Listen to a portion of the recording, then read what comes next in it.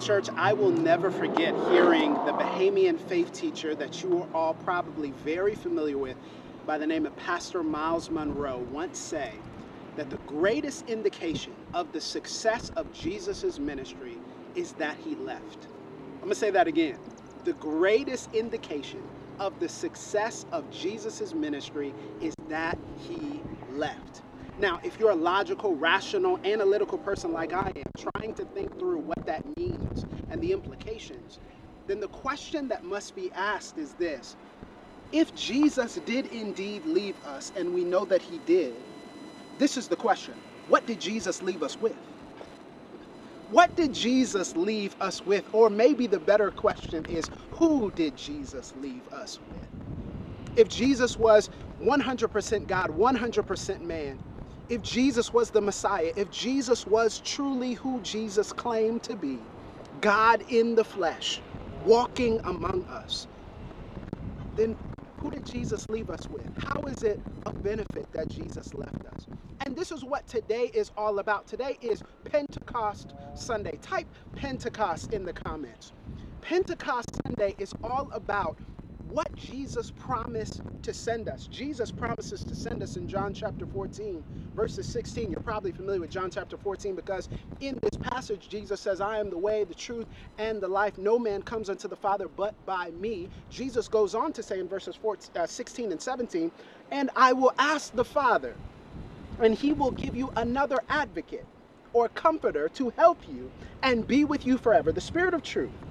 The world cannot accept him because it neither sees him nor knows him, but you know him, for he lives with you and will be in you. In other words, we see here the picture of the Trinity, God the Father, God the Son, and God the Holy Spirit. And what Jesus says is, I'm going to send you the Spirit of truth so that the Spirit of truth can guide you into all truth. This is the Holy Spirit, the Holy Ghost, as we like to say in our tradition.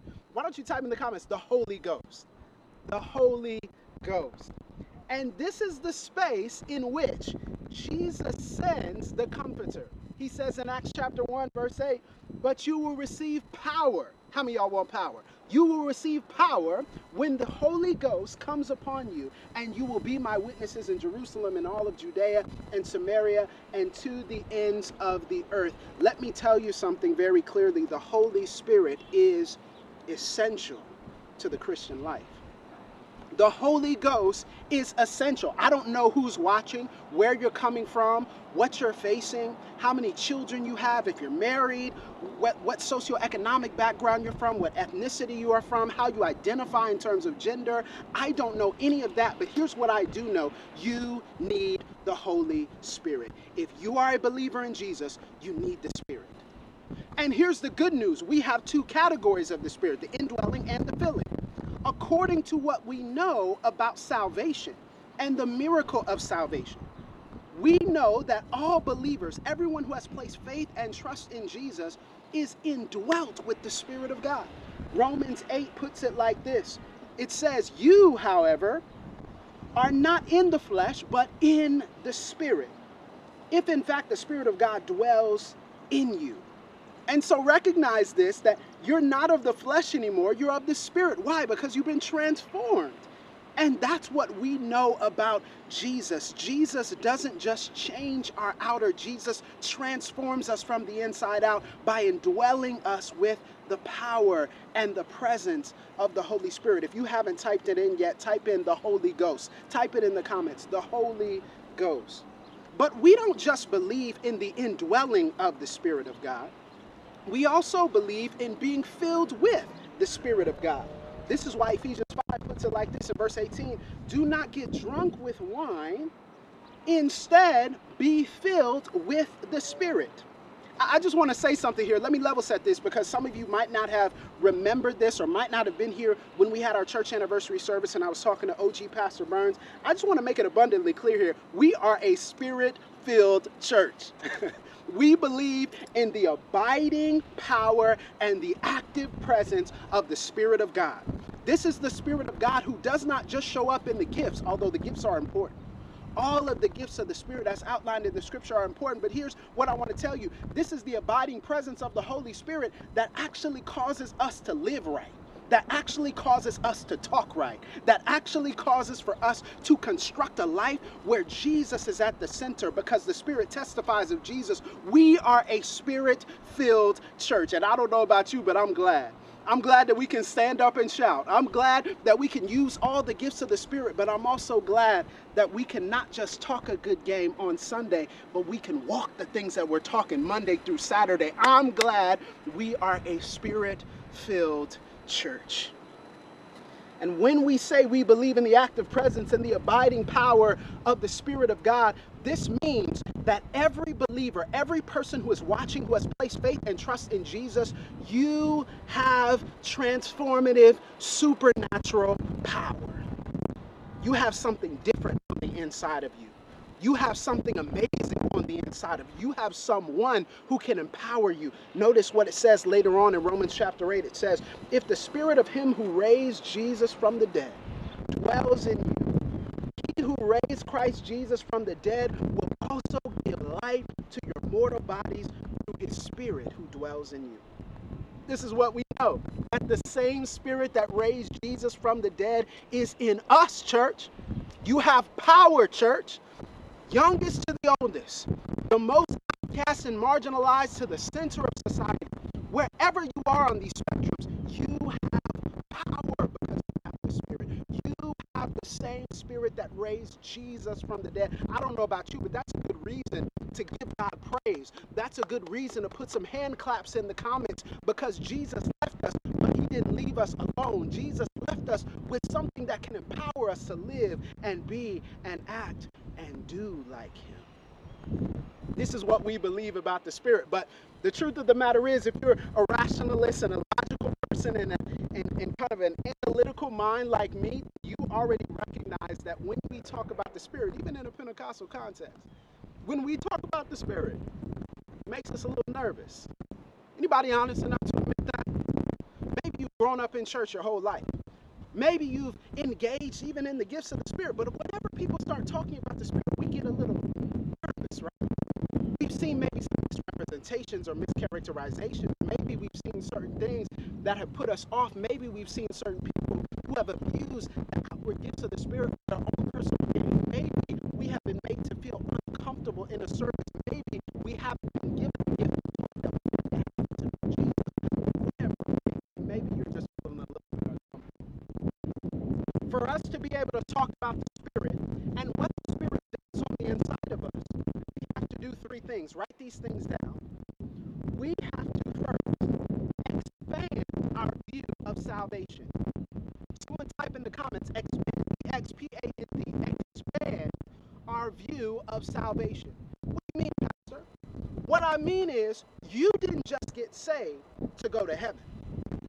You didn't just get saved to worship Jesus for all of eternity. Yes, that's a part of it, and praise God for it. But you didn't just get saved for eternity past. You got saved for the right here now. You got saved not just, as the old saints used to say, for the sweet old by and by, but for the nasty here and now. You got saved not just so that you could be able to worship Jesus in a place of no sin. You got saved so that you could deal with the sin that's already here, the sin that's in you, and the sin that you see around you. You got saved, and you got the Spirit to expand what you can do. You have to think bigger than just salvation. You have to think sanctification. You have to think about how you live on a day-to-day basis. You have to think about the fact that the Spirit empowers us to talk about justice. The Spirit empowers us to talk about racism. The Spirit empowers us to talk about sexism and misogyny. That the Spirit of God empowers us to deal with whatever we face in our world. And too many of us are content with just having a Sunday morning Christianity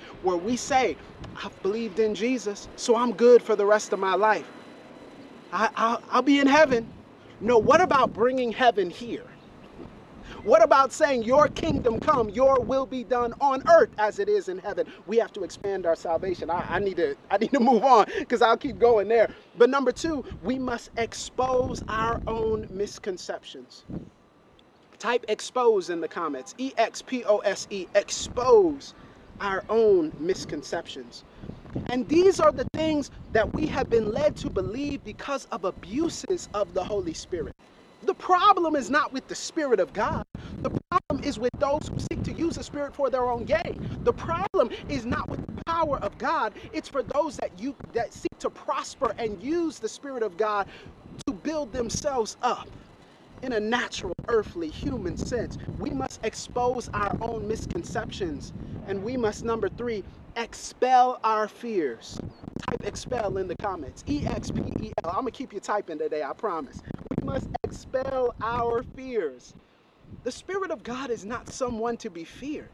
The Spirit of God is someone to understand, to believe in, to trust in. And yes, to have the faith that that same Spirit of God is capable and able of empowering you. We have to do this. We must expand our salvation. We must expose our misconceptions. We must expel our fears. In church, I'm telling you, especially for my younger crew, for the millennials, for the Gen Z, I grew up in this church seeing builders and boomers and Gen Xers encounter the Spirit of God. Not perfectly, but encounter and believe in and activate the Spirit of God. But for those of you who may be new to the faith or younger in the faith, I just want to encourage you, the Holy Spirit is not ancillary or secondary. The Holy Spirit is essential. So when we talk about this person of the Trinity, we must lean in, not run away. Don't cower in fear, but stand in boldness and know that the Holy Spirit is inside of you. Will you lift up your hands right now? We're going to continue on, but before we get into this, I just want to establish that we are giving free rein to the Holy Spirit to come in and transform our lives. Lift up your hands. Father, in the name of Jesus, we thank you for the fact that you have given us your Spirit, that it is the same Spirit that raised Jesus from the dead. And now, God, we ask that you would give us a greater understanding of what the Spirit can do, can keep us from, and can strengthen us to do in us. We thank you, we praise you for sending another, the Comforter, God.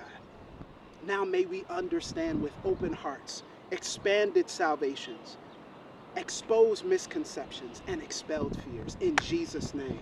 Someone type amen, amen, amen. Okay, so the passage of scripture that we're dealing with is Acts chapter 2. And this is the 5th book in the canon in the New Testament. And what we see here is that in Acts chapter 2, this is right after Jesus has ascended, right after he rose and revealed himself to the disciples, and after he ascended. And this is what the text says in Acts chapter 2, starting in verse 1, and I'll read to verses 1 through 6 here. And it says, when the day of Pentecost came, they were all together in one place. Suddenly, a sound like the blowing of a violent wind, a mighty rushing wind, came from heaven and filled the whole house where they were sitting. They saw what seemed to be tongues of fire that separated them and came to rest on each of them. All were filled with the Holy Spirit and began to speak in other tongues as the Spirit enabled them or gave them utterance. Now they were staying in Jerusalem, God-fearing Jews from every nation under heaven. When they heard this sound, a crowd came together in bewilderment because each one heard their own language being spoken. Utterly amazed, they asked, aren't all these who are speaking Galileans? Then how is it that each of us hears them in our native language? So this is what we see here, that the Spirit shows up in Pentecost when they're all in one place on one accord. And what's so powerful about this is Peter then goes and preaches, and he preaches a message quoting first Joel 2, that in the last days the Spirit will pour out, the Father will pour out the Spirit upon all flesh. And then it says in here, he says that your sons and daughters will prophesy, your young men will see visions, your old men will dream dreams. And because of the sermon that Peter preaches, starting with this prophetic utterance in Joel chapter 2, thousands of people, 3,000 people were added to the church that day. It's a powerful moment. But I believe that Pentecost has 4 things to teach us about today. 4 things to give a representation to what should be happening within our churches, what should be happening in our faith spaces. The first of which is this. It's found in Acts chapter 2, the first 2 verses. And specifically in verse 1, it says, when the day of Pentecost came, they were all together in one place. If you know the King James and grew up on it, you would know that it says they were all in one accord in one place. Here's what Pentecost proves. Number one, Pentecost proves that unity is essential. Unity is essential. Type unity in the comments. It is interesting here that what it says and the descriptor that it gives about these men is that they were all together in one accord, in one place. What we see is that those who were present here were standing together, unified under one mission, unified under one name, unified with one salvation, unified with one faith, unified with one baptism. And it seems here that once they are unified, then Jesus can send the Comforter. Then the Father can introduce the Holy Spirit. And isn't it something, church, that we live in a divided time? We live in divided times, not just in our culture, but also in our churches. Not just in what the culture would say, the world, as we like to call them, but we also live in divided times amongst the church. We also live in divided times in the Christian tradition. And what we see here is, if we do not come together and unify over the things that we can, we will miss out on the power of God. Unity, church, invites the power of the Spirit of God. If you want to experience the power of the Spirit of God in our church, unity is not secondary, it is essential. Unity cannot just be ancillary, it must be at the core of everything that we do. And it doesn't mean that we all have to agree on every little thing, but it does mean that we all have to come into agreement on what Jesus has said, and who we're worshiping, and who we're believing in, and who we're preaching, and what we're proclaiming, because unity will invite the power of God. Agreement is so powerful. Can you come into agreement together with what God has said? And if there's one thing I'm concerned about that's a threat, it is not the creeping systems of this world. We can defeat and overcome them. It is not different belief systems in a pluralistic society. We can stand firm on what we believe. It is not what people are saying about us. That doesn't really matter too much to me. But if there's one thing I can tell you I'm concerned about and actively praying for, it is unity in this church. It is a church that is united under one mission, one vision, but more importantly than that, one name, one Savior, one God. Do you have the unity, church? Can you come together and say, I will put aside my own preferences? I will put aside the things that may annoy me. I will put aside some of those things which may inconvenience me, because it promotes the unity of the house. It's going to be the greatest challenge of our church, not what other people say or what other people do, but what we do together. Unity invites the power of God. And what we see here is that's what Pentecost proves to us, that unity is absolutely essential. But here's something else that Pentecost proves to us. It's found in verse 8 through verses 11, somewhere around that range. It's so interesting because it says here, then how is it that each of us hears them in our own native language? And then it says this, it's Parthians and Medes and Elamites and residents of Mesopotamia and Judea and Cappadocia and Pontus and Asia and Phrygia and Pamphylia and Egypt and all parts of Libya near Cyrene, visitors from Rome. Notice here that all these people are different, but they're still unified.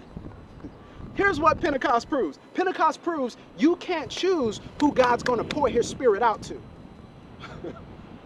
I can't shout on this roof, okay? People don't know me like that. But what I'm telling you is, this is a shouting point if there ever were one. You can't choose who God's going to pour his Spirit out to.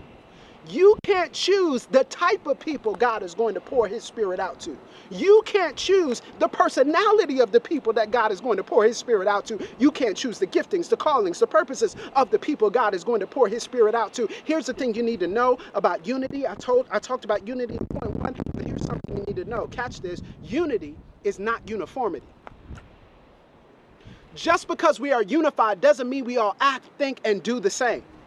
Just because we are all unified does not simply mean that we will all have the same personality and we have this monocultural, homogenized version of what it looks like to follow Jesus. I'm going to tell you something, and I know it might offend you, but the same people who come to Jesus in tattoos, the same people that come to Jesus in locks just like mine, the same people who come to Jesus in pants sagging down lower than what you think they should, the same people who come to Jesus and they might be doing some things you look down upon, the same people that come to Jesus and that offend you. Those are the people that God is going to pour his spirit out onto. Not just the people who look like you, not just the people who praise and shout like you. No, he's going to pour his spirit out upon all flesh.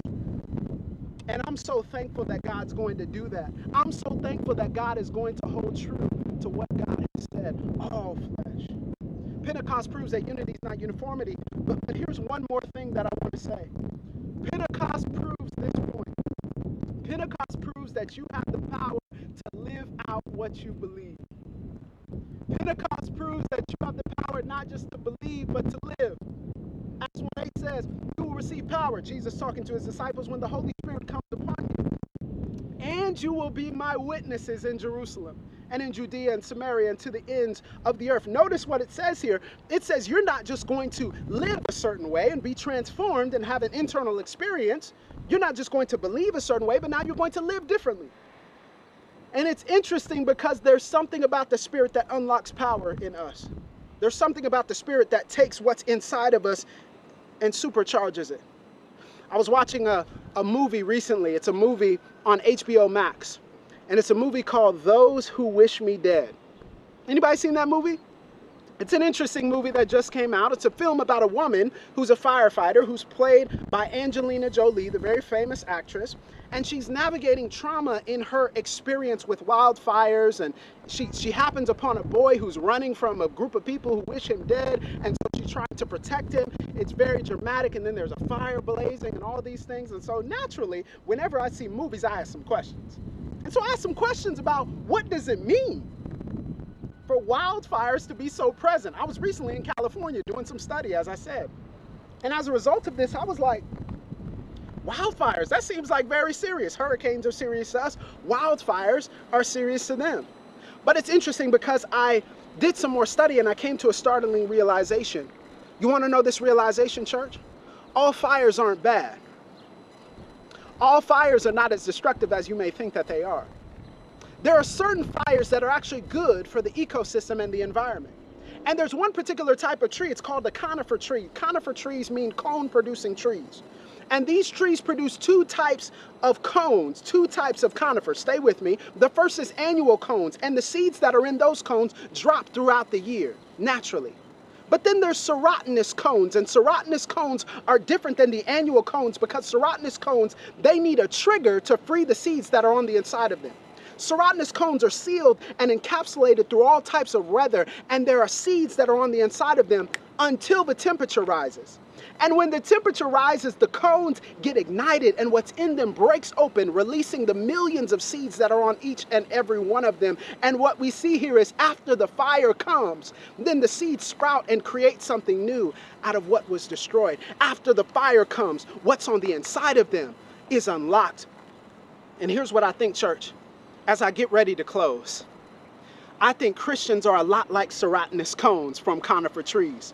That for us to have what is on the inside of us unlocked, we need some fire to fall down upon us. For us to see our purpose and our gifts and our anointings to be actually seen in the way that God intends for the glory of God so that Jesus can be lifted high, we need some fire to fall upon us. We need some fire to fall upon our lives, fire to fall upon our gifts, fire to fall upon our talents, fire to fall upon our families, fire to fall upon our finances, fire to fall upon our future, fire on our minds. And when the fire of the Holy Spirit falls, what is on the inside of us that God has placed from eternity past to now gets unlocked, and then we can walk in what God has called for us to walk in, and we can do what God has called for us to do. And what is unlocked on the inside of us is only because of the fire. So church, it's time for you to experience the unlocking of your destiny. Remember, we talk about this a lot.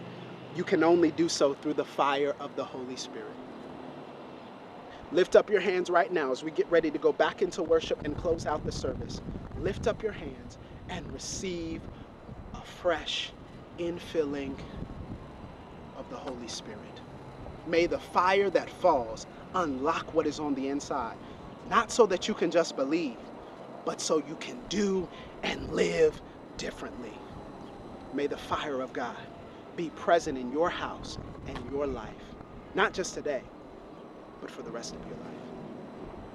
God bless you, church. Hallelujah. Glory to your name, God.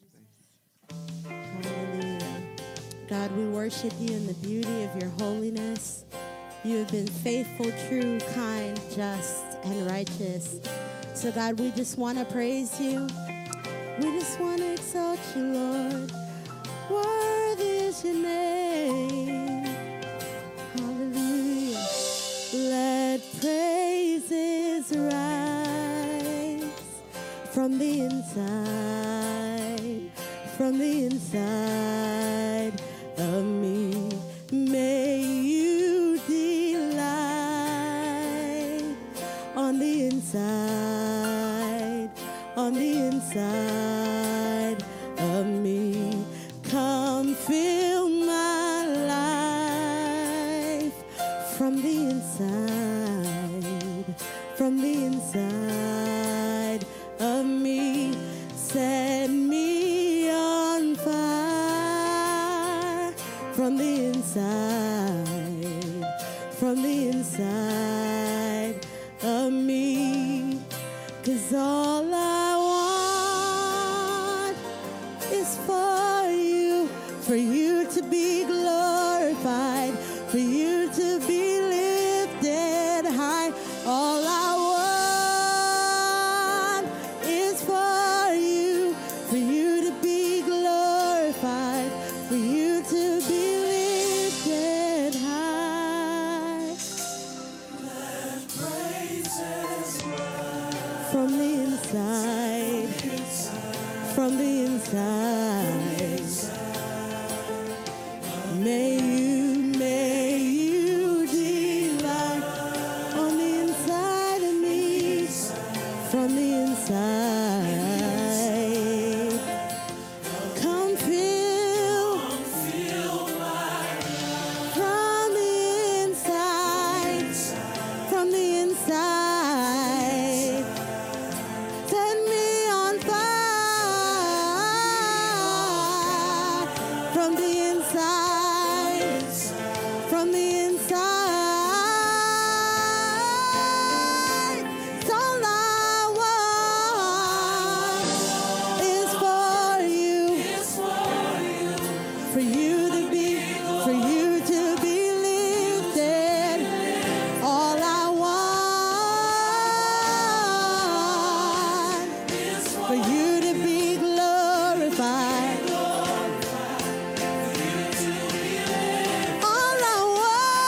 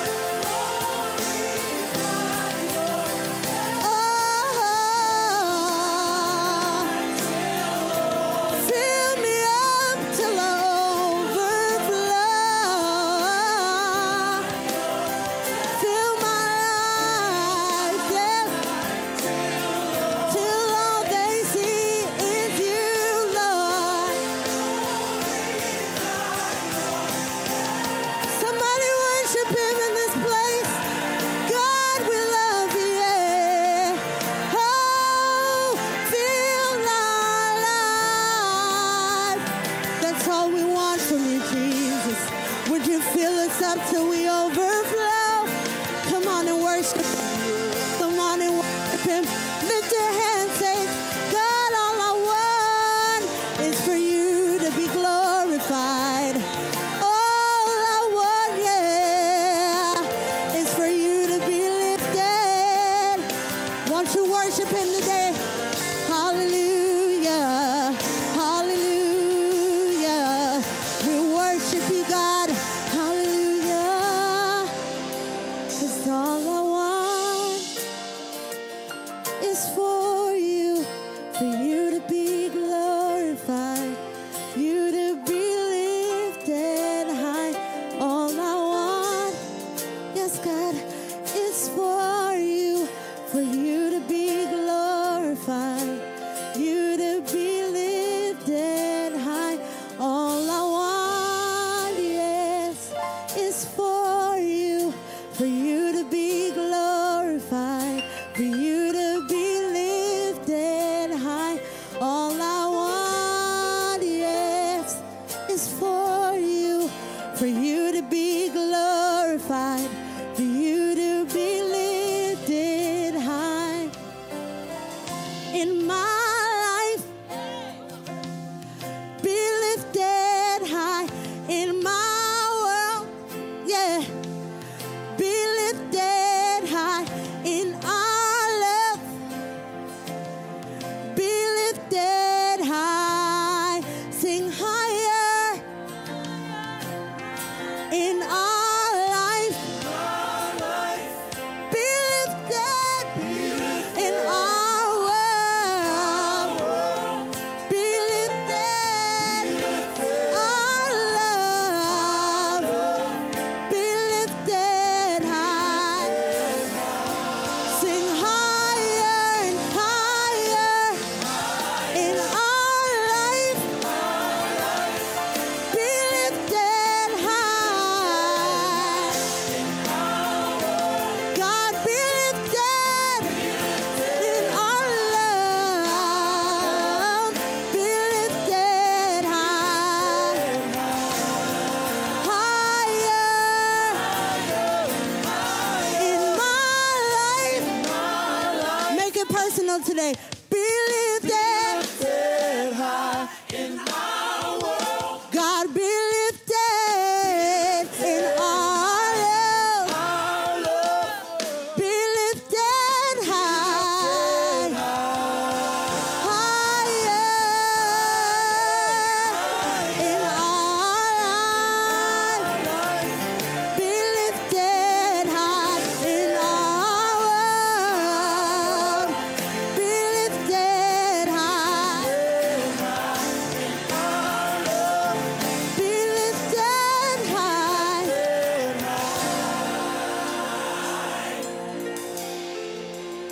'Cause all I want is for you to be glorified, for you to be lifted high. All I want, yes, Lord, is for you to be glorified, for you to be lifted high. All I want, yes, yes, is for you to be glorified, for you to be lifted high. All I want, yeah, is for you to be glorified, for you to be lifted high. Hallelujah. Hallelujah. Well, hey, everybody, this is Pastor Tyler again. Thank you so much for tuning in to the NDCC Online Worship Experience. So if you want to take a step in God, I want to pause here. You know, normally I just breeze through this and say, hey, you can just put home in the comments or text home to the number at the bottom of the screen. But I think there might be someone out there who genuinely wants to have an encounter with God, who wants to make a decision to follow Jesus. If that's you, I just want you to lift up your hands right now. You can type home in the comments, but right now, first, I just want you to lift up your hands. And I just want you to say, even repeating after me, if that's you, if you say, God, I want to give my life to you for real this time. I want to follow you in everything that I say and I do. Transform and change my life. Lift up your hands and say, God, come into my heart and save me. I repent of my sins. I repent of the way that I've been going.